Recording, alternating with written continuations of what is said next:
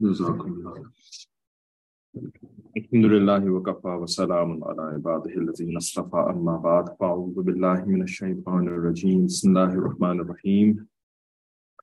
Yahabu liman yasha'u inathan wa yahabu liman yasha'u dhukur. Subhana rabbika rabbil izzati amma yasifun wa salamun ala al-mursalin. Alhamdulillahi rabbil alamin. اللهم صل على سيدنا محمد وعلى آل سيدنا محمد وبارك وسلم. اللهم أرنا الحق حقا وارزقنا اتباعه وأرنا الباطل باطلا وارزقنا اجتنابه ربنا زدنا علما. تو اس کلاس کے اندر ہم مثالی عورت کی کتاب جو کہ ہمارے حضرت پیر ذوالفقار احمد نقشبندی دامت برکاتہ کی لکھی ہوئی ہے، بلکہ ان کے جو بیانات انہوں نے کیے تھے رمضان اعتکاف کے پروگرام کے اندر، تو ان بیانات کی ہی ٹرانسکرائبڈ فارم ہے. تو اس میں سے پہلا بیان یعنی مثالی بیٹی پڑھ رہے ہیں، اور جس کو کہ ہم نے ایک دوسرا عنوان بھی دیا ہے کہ بیٹی کی شادی خانہ آبادی میں اس کی ماں کا کردار حصہ دوم، سیکنڈ پارٹ.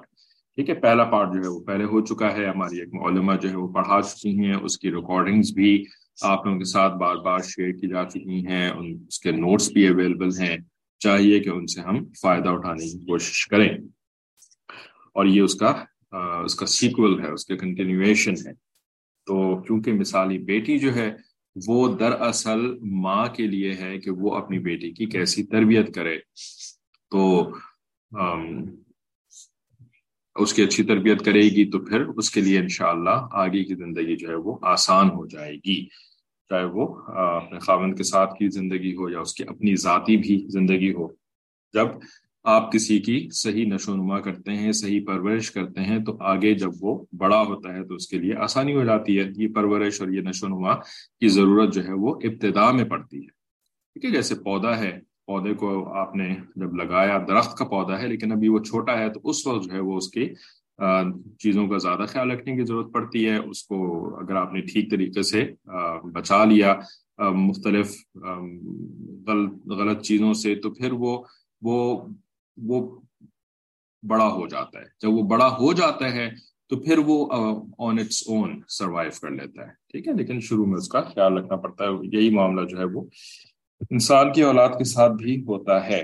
تو مثالی بیٹی کے ٹاپک کے اوپر ہم نے شروع کی کئی سارے صفحات تو پڑھ لیے ہیں، اور ان میں ایک بڑا لمبا اور امپورٹنٹ ٹاپک جو ہم نے پڑھا تھا وہ بیٹی کی تعلیم کے اوپر پڑھا تھا. اس کے بعد پھر ہم نے اگلا ٹاپک غم گساری کے نام سے جو تھا وہ شروع کر لیا تھا. یہ تھا پیج نمبر 30 کے اوپر. تو غم گساری کا بس یہ ریکیپ کر کے ہم آگے بڑھتے ہیں کہ حضرت نے لکھا تھا کہ بچے کے اندر غم گساری کی صفت کو پیدا کرنا چاہیے. صفت کو پیدا کرنا چاہیے یعنی یہ بھی صفات میں سے ہے، یعنی یہ ایک انسان کے اندر کی کوالٹی ہوتی ہے، اندر کی ایک صفت ہوتی ہے جس کا اظہار جو ہے وہ اس کے اعمال سے یا اس کے الفاظ سے ہوتا ہے. تو اس صفت کو پیدا کیسے کرنا چاہیے کہ بھئی جیسے باقی صفات کو پیدا کرنا چاہیے کہ کر کے دکھانا چاہیے، خود کرنا چاہیے. کیونکہ بچہ جو ہوتا ہے نا، بہت سارے لوگ سوال کرتے ہیں کہ بچے کے اندر ہمیں یہ چیز بری نظر آ رہی ہے، یہ چیز صحیح نظر نہیں آ رہی، تو ہم اس کو کیسے اس کے اندر پیدا کریں. تو اس کا ایک صاف ستھرا آسان جواب جو ہوتا ہے نا وہ یہی ہوتا ہے، جو کہ تقریباً ساری سچویشنز کے اوپر اپلائی ہوتا ہے، کہ ماں باپ جو ہے وہ خود وہ کام کریں. چھوٹا بچہ جو ہوتا ہے وہ کاپی کرتا ہے اپنے ماں باپ کو. ٹھیک ہے نا، وہ اپنے ماں باپ کو کاپی کرتا ہے، تو وہیں سے پھر وہ سیکھتا ہے. ٹھیک ہے، تو غم گساری کی صفت بھی پیدا کرنی چاہیے کا مطلب کہ خود غم گسار بننا چاہیے، غم گساری کا معاملہ رکھنا چاہیے لوگوں کے ساتھ. تو بچہ بھی اس کو دیکھ کر کے کاپی کرے گا اور اس کے اندر بھی یہ صفت پیدا ہو جائے گی. ماں، بہن، بھائی، شوہر سب کے غم کو اپنا غم سمجھے. سائنسی تحقیق کے مطابق اگر کوئی بچی چاہتی ہے کہ وہ اچھی بیٹی بنے تو ماہر نفسیات کہتے ہیں کہ make a list of things you are doing to please your parents.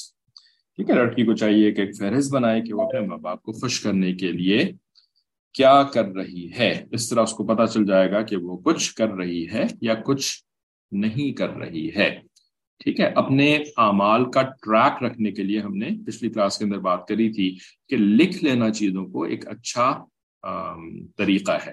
ٹھیک ہے نا، ایک اچھا جو ہے وہ ٹول ہے. اس ٹول کے ذریعے سے جو ہے وہ اپنے کاموں کا ٹریک رکھنا جو ہے وہ آسان ہو جاتا ہے. تو خواتین کو ہم نے دیکھا کہ انہوں نے یا تو اپنے کاغذ پینسل وغیرہ رکھا ہوا ہوتا ہے، اس کے اوپر لکھ رہی ہوتی ہیں، اور اس کو جو ہے نا کسی میگنیٹ کے ذریعے سے جو ہے وہ اس کاغذ کو فریج کے اوپر چپکا دیتی ہیں. ٹھیک ہے، تو چونکہ کچن کے اندر خواتین کا زیادہ ٹائم گزرتا ہے، تو فریج جو ہوتا ہے نا وہ ان کا ساتھی ہوتا ہے کچن کے اندر عمومی طور پر.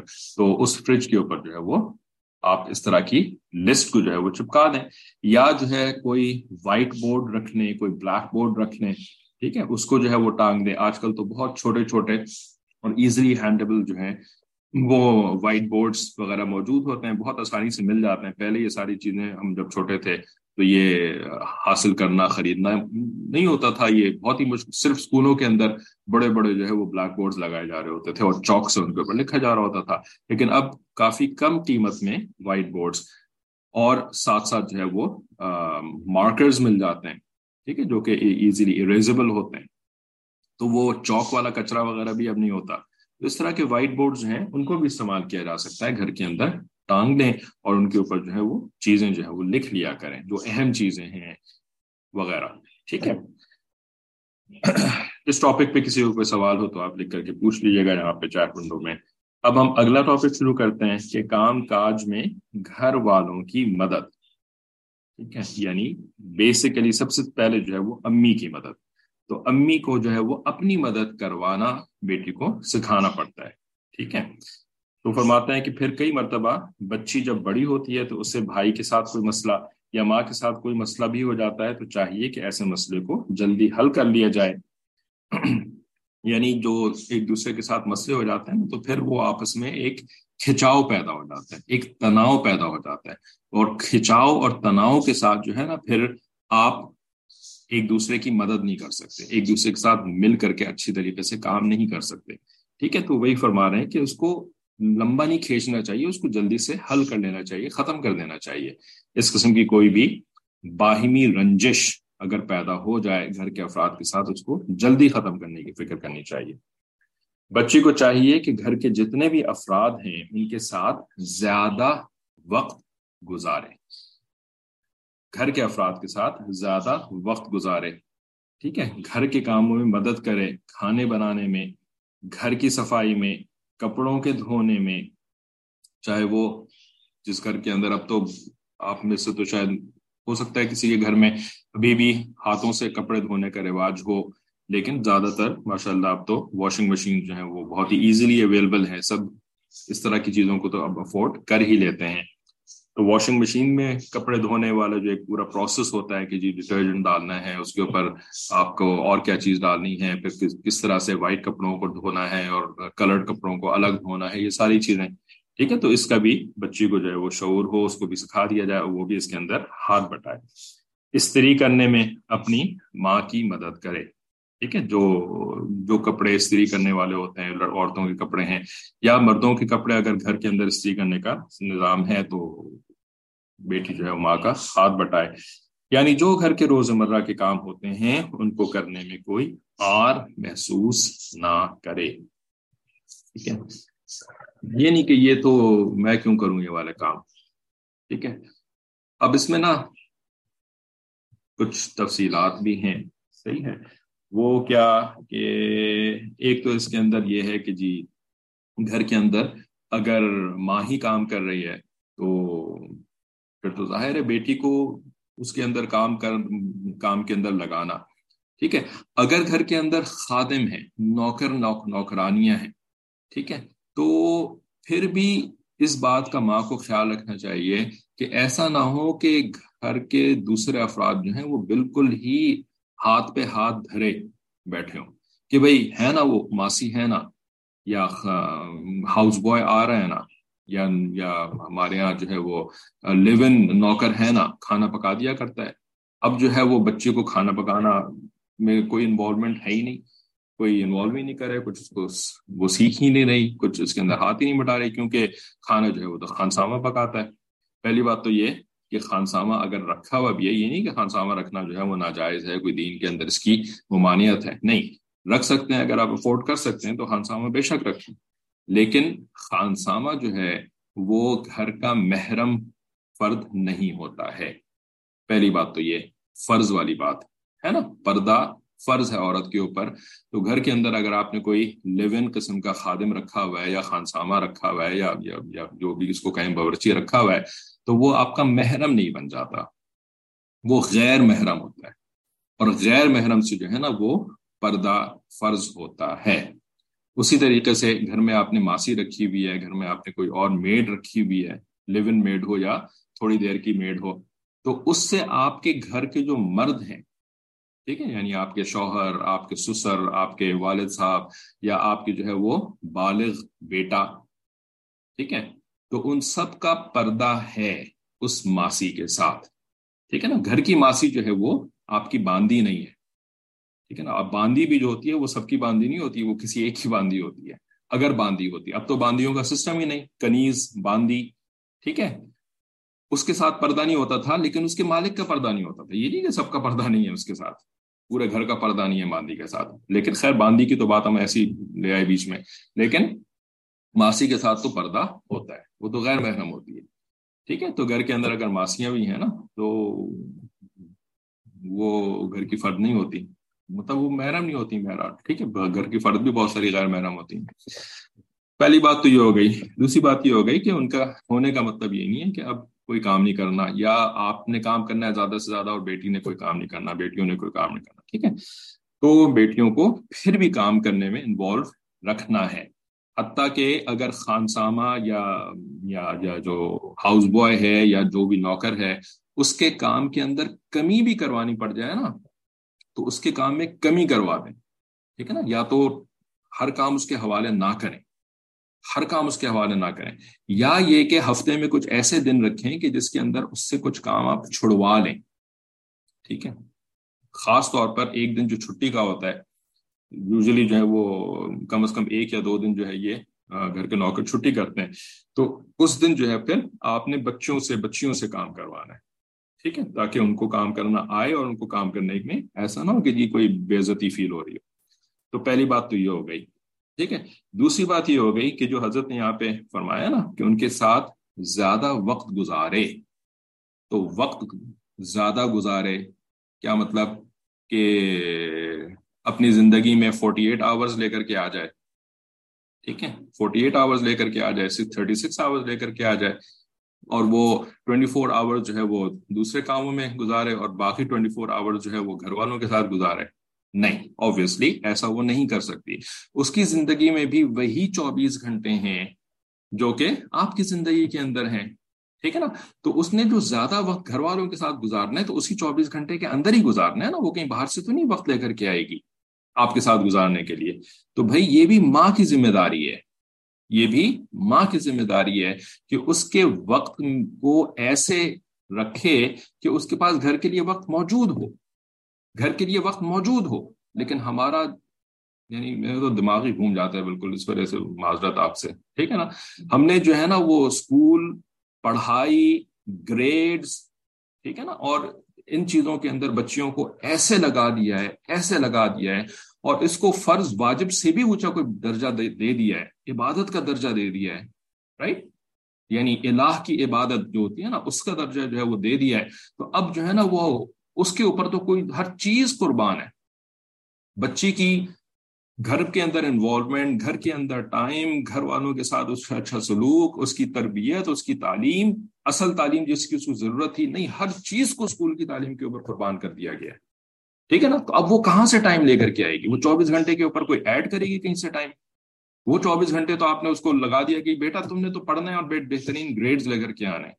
اب اس کے بعد اس سے جو ہے وہ آپ کیا توقع رکھیں گی کہ وہ گھر والوں کے ساتھ ٹائم گزارے. ٹھیک ہے، تو ایک تو پڑھائی کے اندر لگا دیا بیٹیوں کو، اس پڑھائی میں جس پڑھائی کا ان کو فائدہ بھی نہیں ہونے والا ہے. 1%، 2%، 5% کیسز میں کہ خدا نہ خواستہ اس کا شوہر مر گیا یا اس کو جو ہے وہ طلاق ہو گئی، تو اس 2% کے لیے جو ہے وہ ہم اس کو ساری زندگی پڑھا کر اس کو ڈگریاں دلوا رہے ہوتے ہیں 2% پروبیبلٹی کے لیے.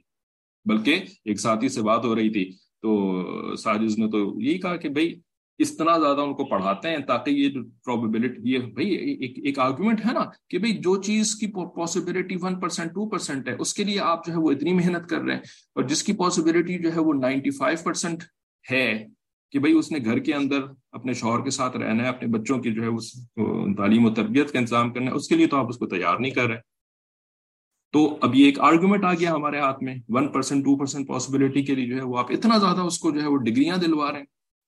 تو پھر شیطان جو ہے نا اس کے پاس بھی ایک اور کام آ گیا کرنے کے لیے، اس نے کہا اچھا تو ٹھیک ہے، میں جو ہوں وہ اس پروبیبلٹی کو بڑھاتا ہوں، میں اس پروبیبلٹی کو بڑھاتا ہوں کہ ان کو ایسی تعلیم دلواؤ، ایسا ان کو جو ہے نا وہ اپنے پیروں پہ کھڑا کرو کہ یہ طلاق کی شرح جو ہے نا وہ 1% 2% سے بڑھ کر کے جو ہے وہ 20% ہو جائے، طلاق کی شرح 20% ہو جائے، تاکہ جو ہے نا وہ اور زیادہ لوگوں کو خوف ہو کہ ہاں بھائی یہ تو اتنی طلاقیں ہو رہی ہیں، جس بچی کی شادی ہوتی ہے سنتے ہیں کہ بھی اس کی طلاق ہو جاتی ہے، تو اب جو ہے نا اپنی بچی کو پڑھانا اور زیادہ ضروری ہو گیا ہے، اپنے بچی کو ڈگریاں دلوانا اور بچی کو جو ہے وہ اس کے پیروں پہ کھڑا کرنا، سو کالڈ پیروں پہ کھڑا کرنا اور ضروری ہو گیا ہے، کیونکہ طلاق کی شرح جو ہے وہ پہلے تو کسی زمانے میں 1-2% ہوا کرتی تھی، اب تو 20% طلاق کی شرح ہو گئی ہے، اب تو طلاق کی شرح جو ہے وہ 30% ہو گئی، اب تو اور پڑھانے کی ضرورت ہے، ٹھیک ہے، یا اور بھی اس طرح کی چیزیں، خالی طلاق کی شرح نہیں اور بھی، ٹھیک ہے۔ ہمارے اوپر جو عذاب ہے ہماری حکومتوں کا،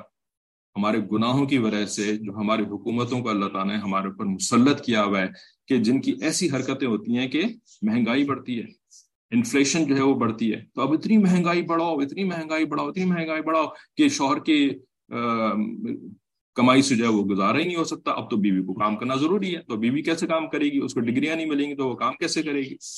تو یہ ایک شیطان کا سائیکل ہے، شیطان کا سائیکل، ٹھیک ہے نا، کہ برائی کرواتا ہے تاکہ برائی کا جو سزا ہوتی ہے وہ بڑھے، پھر برائی کرواتا ہے تاکہ برائی کی جو سزا ہوتی ہے وہ اور بڑھے، پھر برائی کرواتا ہے تاکہ برائی کی جو سزا ہوتی ہے، عذاب ہوتا ہے برائی کے نتیجے میں، وہ اور بڑھے، ٹھیک ہے نا۔ اور اب جو ہے نا وہ برائی کی سزا اتنی بڑھ چکی ہے کہ اس سزا سے ہینڈل کرنے کے لیے آپ کو برائی کرنی ضروری ہے۔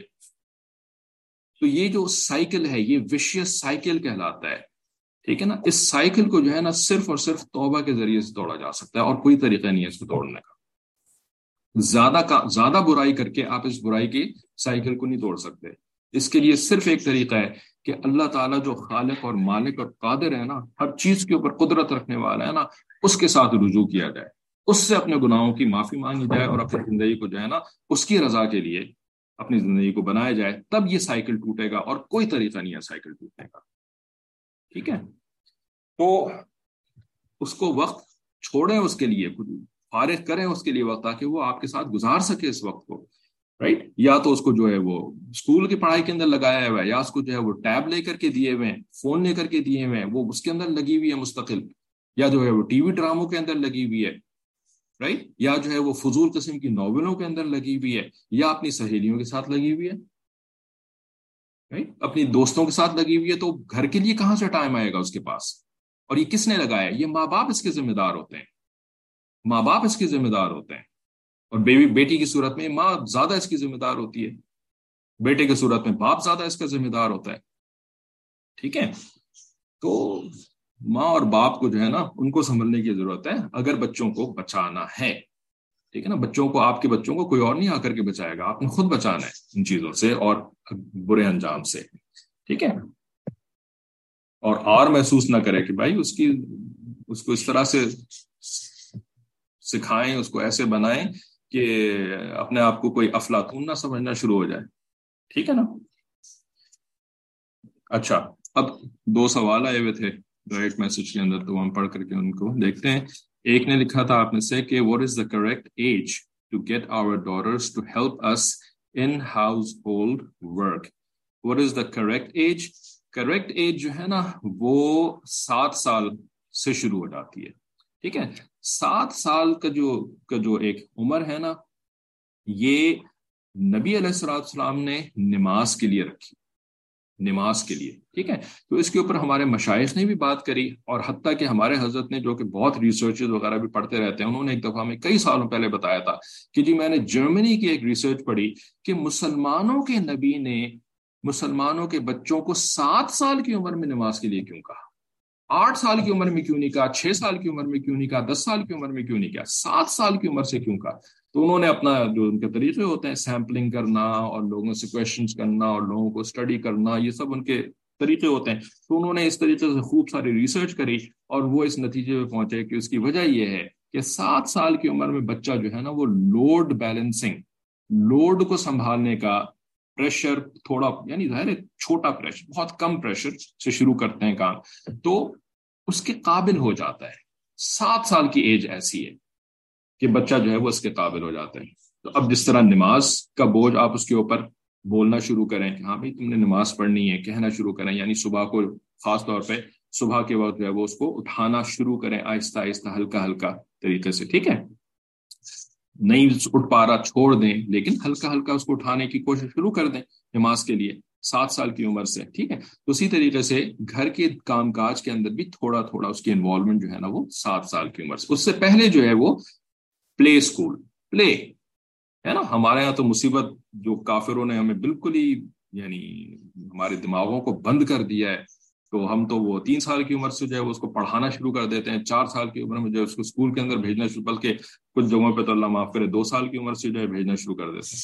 خیر وہاں پہ کہتے ہیں جی پلے اسکول ہے, پلے اسکول ہے, لیکن وہ پڑھانا تو ادھر بھی پلے اسکول سے بھی پڑھانا, باقاعدہ ٹیسٹ ہو رہے ہوتے ہیں بچے کے اس عمر کے اندر, 2 3 4 سال کی عمر کے اندر. نہیں, یہ عمر پڑھائی کی عمر بالکل بھی نہیں ہے, یہ بوجھ کی عمر بالکل بھی نہیں ہے, ٹھیک ہے نا. بہرحال 5 سال 6 سال سے کچھ کچھ آپ جو ہے وہ ناظرہ وغیرہ پڑھانا شروع کر سکتے ہیں, لیکن بوجھ ڈال کر کے نہیں اس کے اوپر.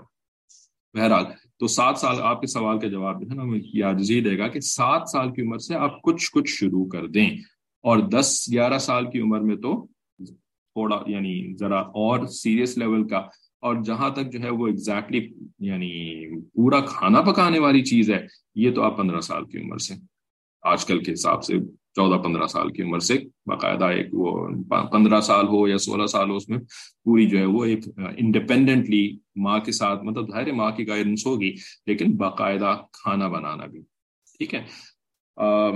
10 سال کی عمر میں 9 سال کی عمر میں ہماری بچیاں ماشاء اللہ بیکنگ اور اس طرح کی کچھ چیزیں کرنا, جو یعنی جو فن سورٹ آف ایکٹیویٹی ہوتی ہے کچن کے اندر. 11 12 سال کی عمر میں برتن دھونا بھی, ٹھیک ہے. بچے لڑکے بھی, یہ بھی نہیں کہ لڑکے بالکل نہیں کر سکتے, لیکن لڑکیوں کو جو ہے ان چیزوں کے اندر زیادہ انوالو کرنا شروع کر دیں. تو بیسیکلی اس طرح کے جو بریکٹس بنتے ہیں نا, وہ ایک تو 7 to 10 ہو گیا, ٹھیک ہے نا. تو یہ ایک ایج ہے جس کے اندر آپ آہستہ آہستہ کچھ کچھ چیزوں میں ان کو انوالو کرنا شروع کر دیں. پھر 10 سے لے کر کے جو 14 تک کی ایج ہے اس کے اندر جو ہے وہ fun type of kitchen activity ہو گئی, یا برتن دھونا چاہے ان کے لیے فن نہ بھی ہو پھر بھی, ٹھیک ہے. اور پھر اس کے بعد جو ہے نا وہ سیریس قسم کی کچن ایکٹیویٹی اور نہیں باقی ایکٹیویٹیز بھی, خالی کچن نہیں بلکہ گھر کے اندر اور بھی بہت سارے کام ہوتے ہیں کچن کے علاوہ بھی. ایک اور سوال یہ تھا کہ بچیوں کی عمر بڑھنے کی وجہ سے شادی نہیں ہوتی. This is also one reason where they say education is necessary so they can look after themselves. یار بہت ہو چکا ہے ان چیزوں کے اوپر بات چیت, یعنی پہلے آپ بیڑا غرق کریں, پہلے آپ جو ہے نا وہ مصیبت کریٹ کریں, پھر جب مصیبت کریٹ ہو جائے تو اس کے بعد کہیں کہ جی اب اس مصیبت کو حل کرنا تو بہت مشکل ہو گیا ہے, تو اس وجہ سے ہم اور مصیبت کریٹ کریں, ٹھیک ہے نا. تو ایک مصیبت آپ نے پہلے کریٹ کری کہ بچیوں کی عمر جو ہے وہ بڑھنے دی, ٹھیک ہے نا, کہ شادی کی جو ہے وہ آپ نے فکر شروع نہیں کری, دیر سے فکر شروع کری. اب جب ان کی شادی نہیں ہو رہی تو اب آپ جو ہے وہ اس کے اوپر دوسری مصیبت ڈالیں کہ جو اس کو ڈگریاں دلوائیں تاکہ سر کے اوپر سے نا میرے سر پہ سے ٹلے, یہ کسی طریقے سے بوجھ اترے, ٹھیک ہے نا. اب وہ ڈگریوں کے اوپر جو لوگ شادی کرتے ہیں, ہم آپ کو 3 القابات ان کے بارے میں دے چکے ہیں, ذرا بتائیں نا صحیح, ٹھیک ہے, کہ ہم نے 3 القابات جن لوگوں کو جو ڈگریاں دیکھ کر کے شادی کرتے ہیں لڑکی سے, 3 لقب ان کو دیے تھے. کسی کو یاد ہے وہ 3 لقب؟ جی وہ کون ہوتے ہیں, کیا ہوتے ہیں وہ؟ جی نہیں, ظالم جو تھا نا وہ تیسرا تھا, آپ آرڈر بھی بھول گئی ہیں. گریڈی پہلا والا کیا تھا؟ پہلا والا کسی کو یاد ہے؟ انہوں نے 2 سوال 2 تو صحیح جواب دے دیے. جی پہلا تھا بے وقوف, تو آپ اپنی بیٹی کو بیوقوفوں کے حوالے کیوں کرنے کے لیے تلی ہوئی ہیں؟ دوسرا لقب ہم نے دیا تھا ان کو لالچی، ٹھیک ہے نا، کہ وہ آپ کی بیٹی کی ڈگری دے کر کے شادی کرے تاکہ وہ بیٹی بھی کمائے ساتھ ساتھ، ٹھیک ہے نا۔ یا اکثر گھروں میں تو یہ بھی دیکھا گیا ہے کہ جب لڑکی کما رہی ہوتی ہے نا تو شوہر صاحب جو ہیں وہ بڑے ریلیکس ہو جاتے ہیں اور بلکہ کمانا ہی چھوڑ دیتے ہیں۔ ایک دفعہ ان کی جاب گئی تو اب وہ جاب تلاش ہی نہیں کرتے، بیوی ہے نا کما کے لانے والی۔ کتنے ایسے کیسز ہیں کہ بیوی کما رہی ہوتی ہے، شوہر جو ہوتا ہے وہ ریلیکس کر رہا ہوتا ہے، ٹھیک ہے نا۔ تو لالچی، اور تیسرا ظالم، ظالم رائٹ، یعنی اس سے باہر کا بھی کام کروائے گا، اس سے گھر کا بھی کام کروائے گا، ٹھیک ہے۔ تو یعنی کچھ عقل کے ناخن لینے کی ضرورت ہے نا، کچھ عقل کے ناخن لینے کی ضرورت ہے۔ تو بھائی بڑوں کی بات مان لینا چاہیے نا، مشائخ کی بات مان لینی چاہیے، ٹھیک ہے نا۔ ہم نہیں مانتے، مصیبت کریٹ کرتے ہیں اپنے لیے، اب وہ مصیبت کریٹ کرتے ہیں، اس مصیبت کو حل کرنے کے لیے ایک دوسری مصیبت کریٹ کرتے ہیں۔ یہ گناہ کا سائیکل ہے، یہ سائیکل ہے گناہ کا۔ میر کیا سادہ ہیں، بیمار ہوئے جس کے سبب اسی عطار کے لونڈے سے دوا لیتے ہیں۔ عطار کہتے ہیں جو ہے وہ جو ہربل میڈیسن والا ہوتا ہے نا، اس کو عطار کہتے ہیں، ٹھیک ہے نا۔ تو جس کی وجہ سے جو ہے نا آپ بیمار ہوئے، اسی کے پاس چلے گئے، جی مجھے دوا دے دیجیے، اب میں بیمار ہو گیا اور مجھے آپ دوا دیجیے۔ بھائی اسی کے تو حرکتوں کی وجہ سے تم بیمار ہوئے تھے، اسی کے پاس چلے گئے تم دوا لینے کے لیے، تو تم اور بیمار ہو گئے نا۔ یہی ہمارا حال ہے۔ ہم جن کافروں، فاسقوں، فاجروں، بیوقوفوں، ظالموں، لالچیوں کی وجہ سے جو ہے وہ ہم اس زندگی میں پہنچے ہیں، اس زندگی کے اس حالت میں پہنچے ہیں، ہم انہی سے جو ہے اس کا سلوشن لے کر کے آ رہے ہوتے ہیں۔ وہ ہمیں اگلا سلوشن دیتے ہیں، ڈگری لے کر کے آؤ، ڈگری دلواؤ اپنے بچی کو، ہے نا، وہ اور بیماری بڑھ جاتی ہے اس کے بعد، ٹھیک ہے۔ تو یہ ٹاپک ایسا ہے کہ آپ لوگ اس کو خود سمجھیں اور خود اس کے اوپر لوگوں کو سمجھانا شروع کریں، لوگوں کی ملامتوں کی پرواہ نہ کریں۔ بہت لوگ آپ کو ملامت کریں گے، لیکن اپنی جنت بنائیں، ملامت کی پرواہ کیے بغیر لوگوں کی خیر خواہی کے لیے اس بات کو پھیلائیں، اس سوچ کو پھیلائیں۔ اللہ تعالیٰ آپ سے بھی خوش ہوگا اور آپ کے کام کو اللہ تعالیٰ اور آسان فرمائے گا، ٹھیک ہے۔ تو یہ سب اب آپ لوگ اس سے آگے بڑھیں، اب آپ نے تو اس کو آگے پھیلانے والا کام کرنا ہے نا، ٹھیک ہے۔ تو کام کاج میں گھر والوں کی مدد، صحیح ہے۔ اب جو ہے وہ اگلا ٹاپک بھی شروع کرتے ہیں کہ اپنی صحت کا خیال رکھیں۔ تو بیٹی کو یہ بھی چاہیے کہ اپنا خیال رکھے، صاف ستھری رہے، صاف ستھرے کپڑے پہنے، یعنی ماں کو جو ہے وہ صفائی بھی بیٹی کو سکھانی ہے، ٹھیک ہے۔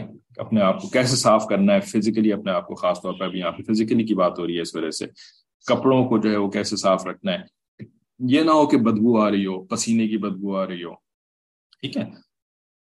اپنے آپ کو اس طرح بالکل نظر انداز کر دینا کہ بالوں میں کنگھی نہیں کی، کپڑے نہیں بدلے، جسم سے بو آ رہی ہے، تو اس سے ماں باپ سمجھتے ہیں کہ شاید ہماری بیٹی بیمار ہو گئی ہے۔ بیٹی ابھی تو ہم چھوٹی بیٹیوں کی بات کریں نا، لائک 7 سے لے کر کے 20 سال تک کی، تو بھائی تو یہ تو سارا ماں نے کرنا ہے نا، ابھی تک تو ماں کے پاس ہی رہتی ہے، ٹھیک ہے۔ باقی اب جب 20 سے لے کر کے 30 سال والی بیٹی جو ماں کے ساتھ رہ رہی ہے، تو اس بیٹی کی تو زندگی پھر کچھ اور ہو رہی ہوتی ہے، ٹھیک ہے۔ وہ تو یعنی ماں باپ کے بچے بن کر کے تو پھر وہ نہیں رہ رہی ہوتی نا، وہ تو ایک انڈیپینڈنٹ ٹائپ آف 20 سے لے کر کے 30 سال کی عمر کے اندر۔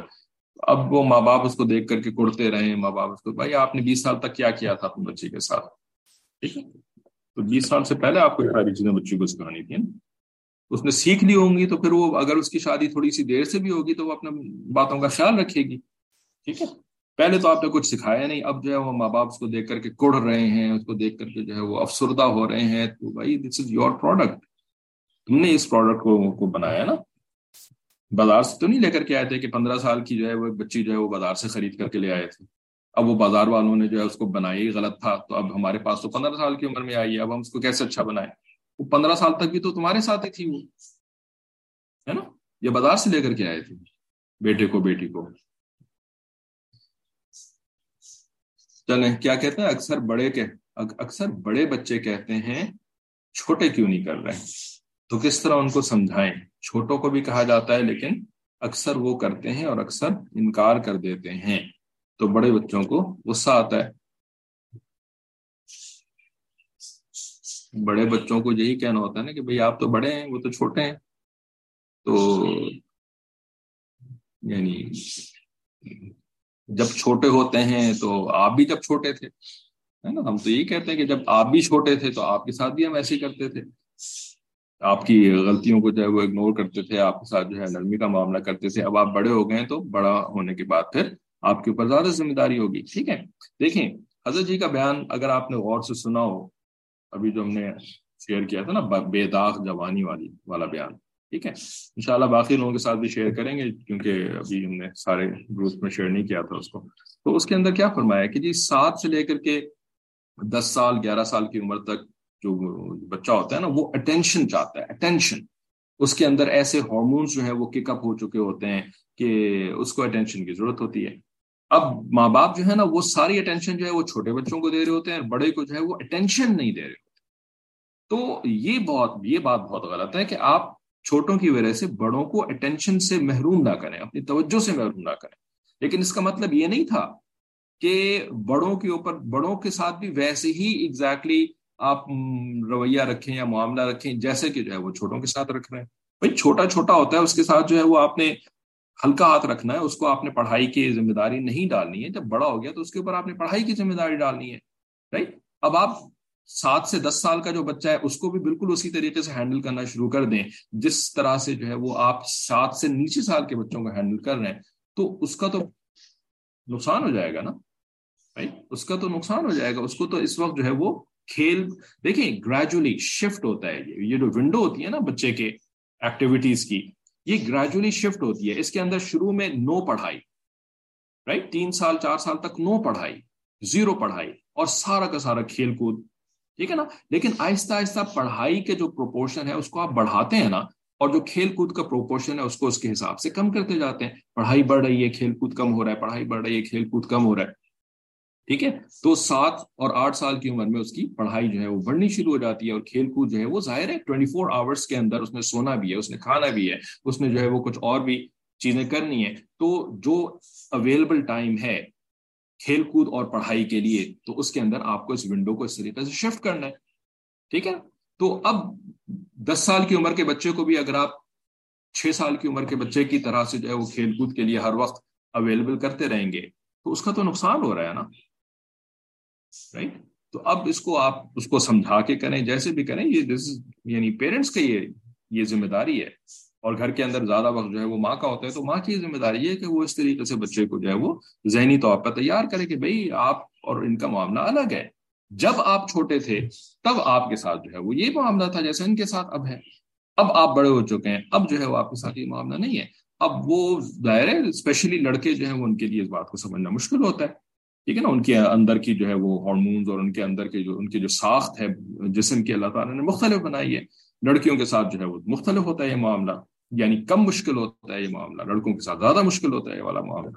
ٹھیک ہے. لیکن اللہ تعالیٰ نے اصول کیا بنایا؟ لا یکلف اللہ نفسا الا وسعها، ہے نا. جس کی اللہ تعالیٰ نے جتنی وسعت بنائی ہے اتنا ہی اس کے اوپر بوجھ ڈالا ہے. تو بھائی جس کو بیٹے عطا کیے ہیں اللہ تعالیٰ نے دیے نا، یا آپ کہیں بازار سے خرید کر کے لے کر آئی ہیں؟ اللہ نے دیے نا.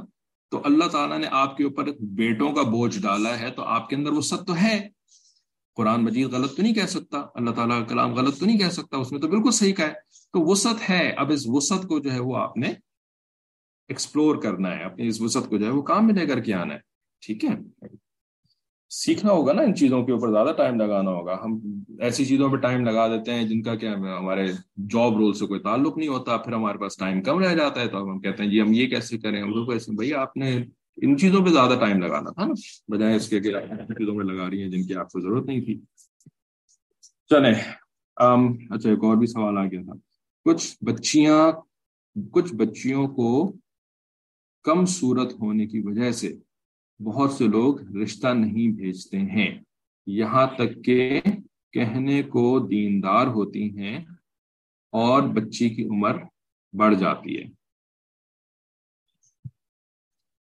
کم صورت ہونے کی وجہ سے رشتے نہیں آتے، کہنے کو دیندار ہوتے ہیں یا کہنے کو دیندار ہوتے ہیں لیکن پھر بھی رشتہ نہیں بھیجتے. بھائی دیکھیں کچھ چیزیں تو ایسی ہوتی ہیں جو کہ بے شک اللہ تعالیٰ نے ہر ایک کے لیے مختلف بنائی ہے، ٹھیک ہے نا. کسی کو اللہ تعالیٰ نے صورت اچھی دی، کسی کو صورت اتنی اٹریکٹیو نہیں دی. کسی کو اللہ تعالیٰ نے مال اچھا دیا، کسی کو مال اتنا اچھا نہیں دیا، ہے نا. کسی کو اللہ تعالیٰ نے جو ہے وہ یعنی ذہانت، جس کو شارپنس کہتے ہیں، انٹیلیجنس کہتے ہیں، وہ زیادہ دی، کسی کو اللہ تعالیٰ نے ذہانت کم دی.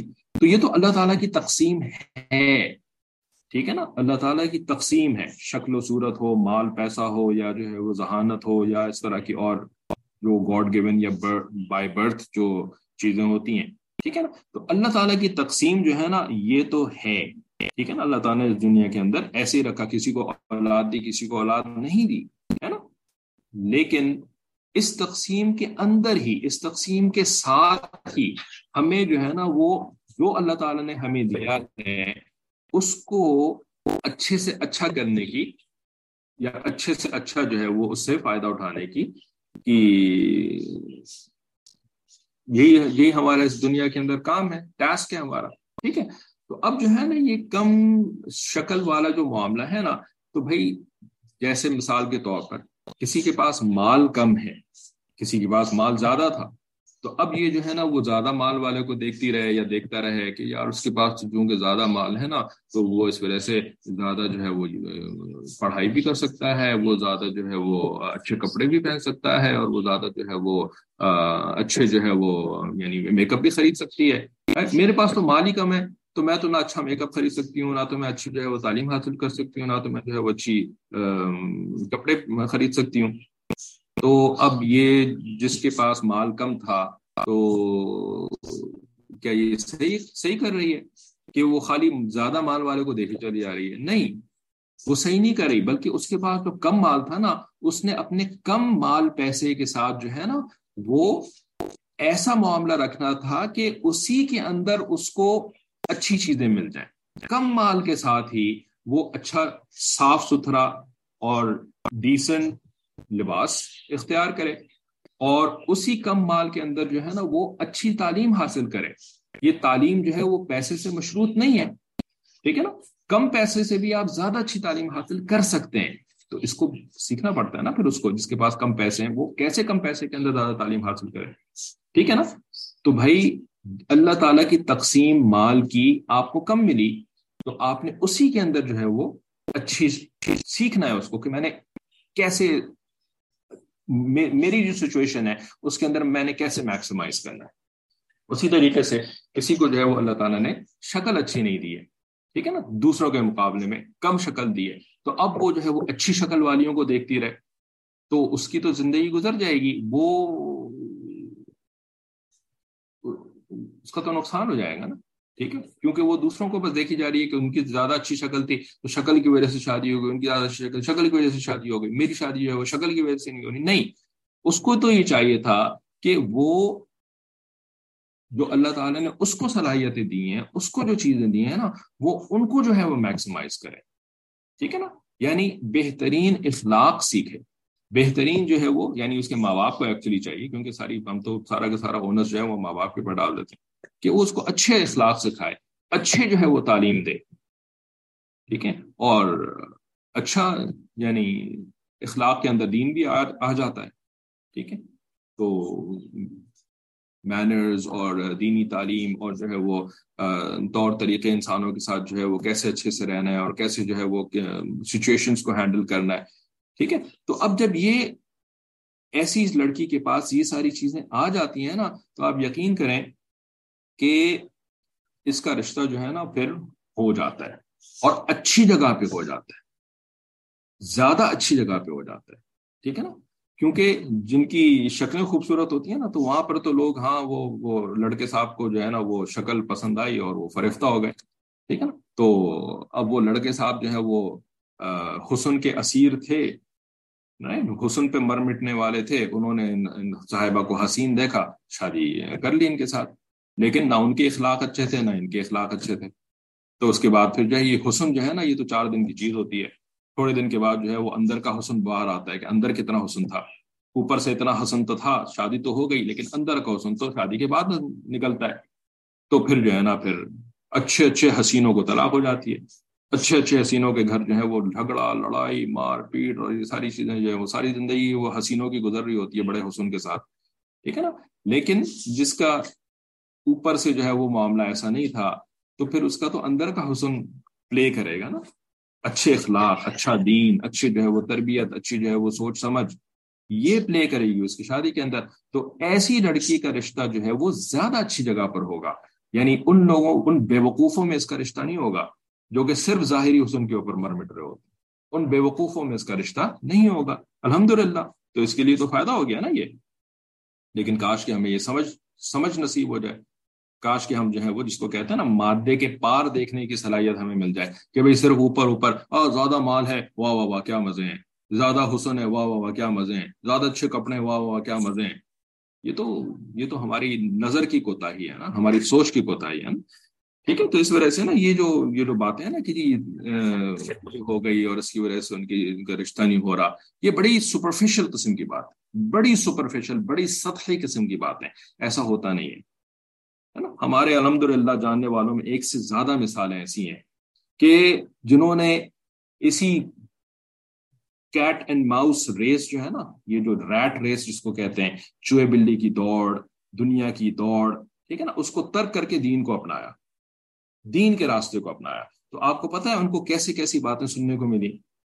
اس سے تو کوئی شادی نہیں کرے گا، اس کو تو رشتے ہی نہیں آئیں گے، اس سے تو جو ہے نا وہ فلانے وہ صفائی کرنے والا جو سڑک کے اوپر صفائی کرتا ہے نا، وہی شاید اس سے شادی کرے گا، دودھ والا اس سے شادی کرے گا، فلانا اس سے شادی کرے گا، اس کو تو رشتے ہی نہیں آئیں گے.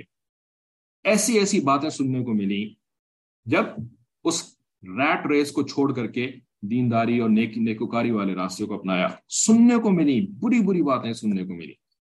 لیکن جب رشتے کی عمر آئی اس بچی کی اور رشتہ دیکھنا شروع کیا، الحمدللہ الحمدللہ اتنے اچھے رشتے آئے. ایک کی بات نہیں کر رہا، ایک سے زیادہ اچھے رشتے آئے، حتیٰ کہ الحمدللہ شادی بھی ہو گئی اور باقی جو ہے ان کے بھی رشتے آ رہے ہیں. تو بھئی یہ تو لوگوں کی ملامتیں ہیں، جاہلوں کی ملامتیں، بے وقوفوں کی ملامتیں ہوتی ہیں، ہے نا. تو ان کی وجہ سے جو ہے وہ آپ اپنی سوچ بھی، دینداروں کی بھی سوچ ایسے. میں تو اکثر یہ سوچتا ہوں، آپ لوگوں کو لکھنے کا بھی سوچتا ہوں گروپس کے اوپر، جو ہمارے دین ایسنشلس کا گروپ ہے، دوسرا جو عالمات وغیرہ کا جو گروپ ہے. لیکن ابھی تک موقع نہیں ملا تھا. ابھی جو ہے وہ دل میں بات آ گئی تو میں اس بات کو آپ کے سامنے رکھ دیتا ہوں.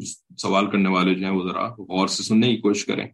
آپ کو پتہ ہے نا انڈیا کے اندر جو ہے وہ کتنے کیسز آ رہے ہیں؟ لاکھوں میں آ رہے ہیں نا. 8 لاکھ لڑکیوں والی بات تو سب کو پتا ہوگی نا. 8 لاکھ مسلمانوں کی بیٹیاں کافروں کے ساتھ بھاگ گئی.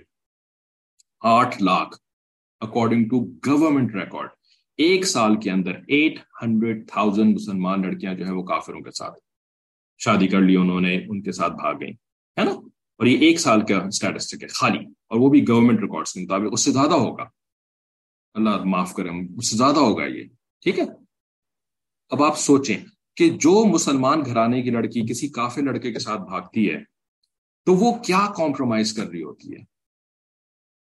اس کے خاندان والے اکثر کیسز میں، حالانکہ کچھ ایسے بھی ہوتے ہوں گے جو کہ ان کو کوئی فرق نہیں پڑتا کہ اس نے کافر سے شادی کر لی ہے، لیکن تقریباً سارے کیسز کے اندر وہ اپنے ماں باپ کے ساتھ تعلق کو کمپرومائز کر رہی ہوتی ہے کہ نہیں کر رہی ہوتی ہے. وہ کتنی دنیا کی لان تان برداشت کر رہی ہوتی ہے کہ نہیں کر رہی ہوتی ہے. پوری کمیونٹی اس کے خلاف ہو جاتی ہے، پورا خاندان اس کے خلاف ہو جاتا ہے.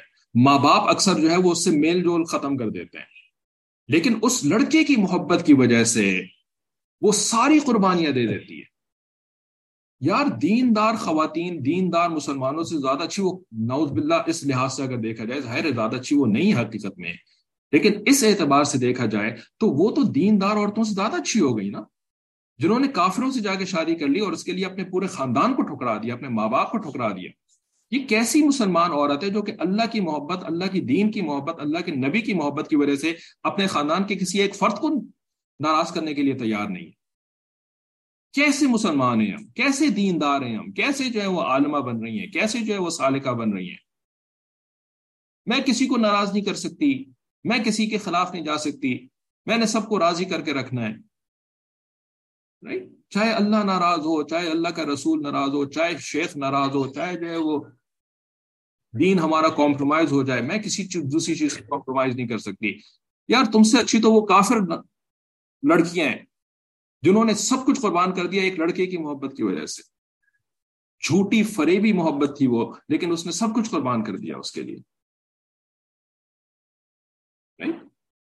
تو ایسی جب عورتیں ہوں گی مسلمان، تو آگے کی نسل کیسی آئے گی پھر؟ کہاں سے یہ پیدا ہو جائیں گے صلاح الدین ایوبی اور محمد بن قاسم اور نیک مسلمان نئی نسل کے اندر؟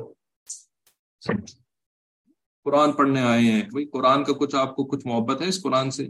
اس قرآن والے سے کوئی محبت ہے؟ جس کے یہ کلام ہے اس سے کچھ محبت ہے؟ یا بالکل ہی نہیں، بالکل ہی محبت سے فارغ ہیں ہم؟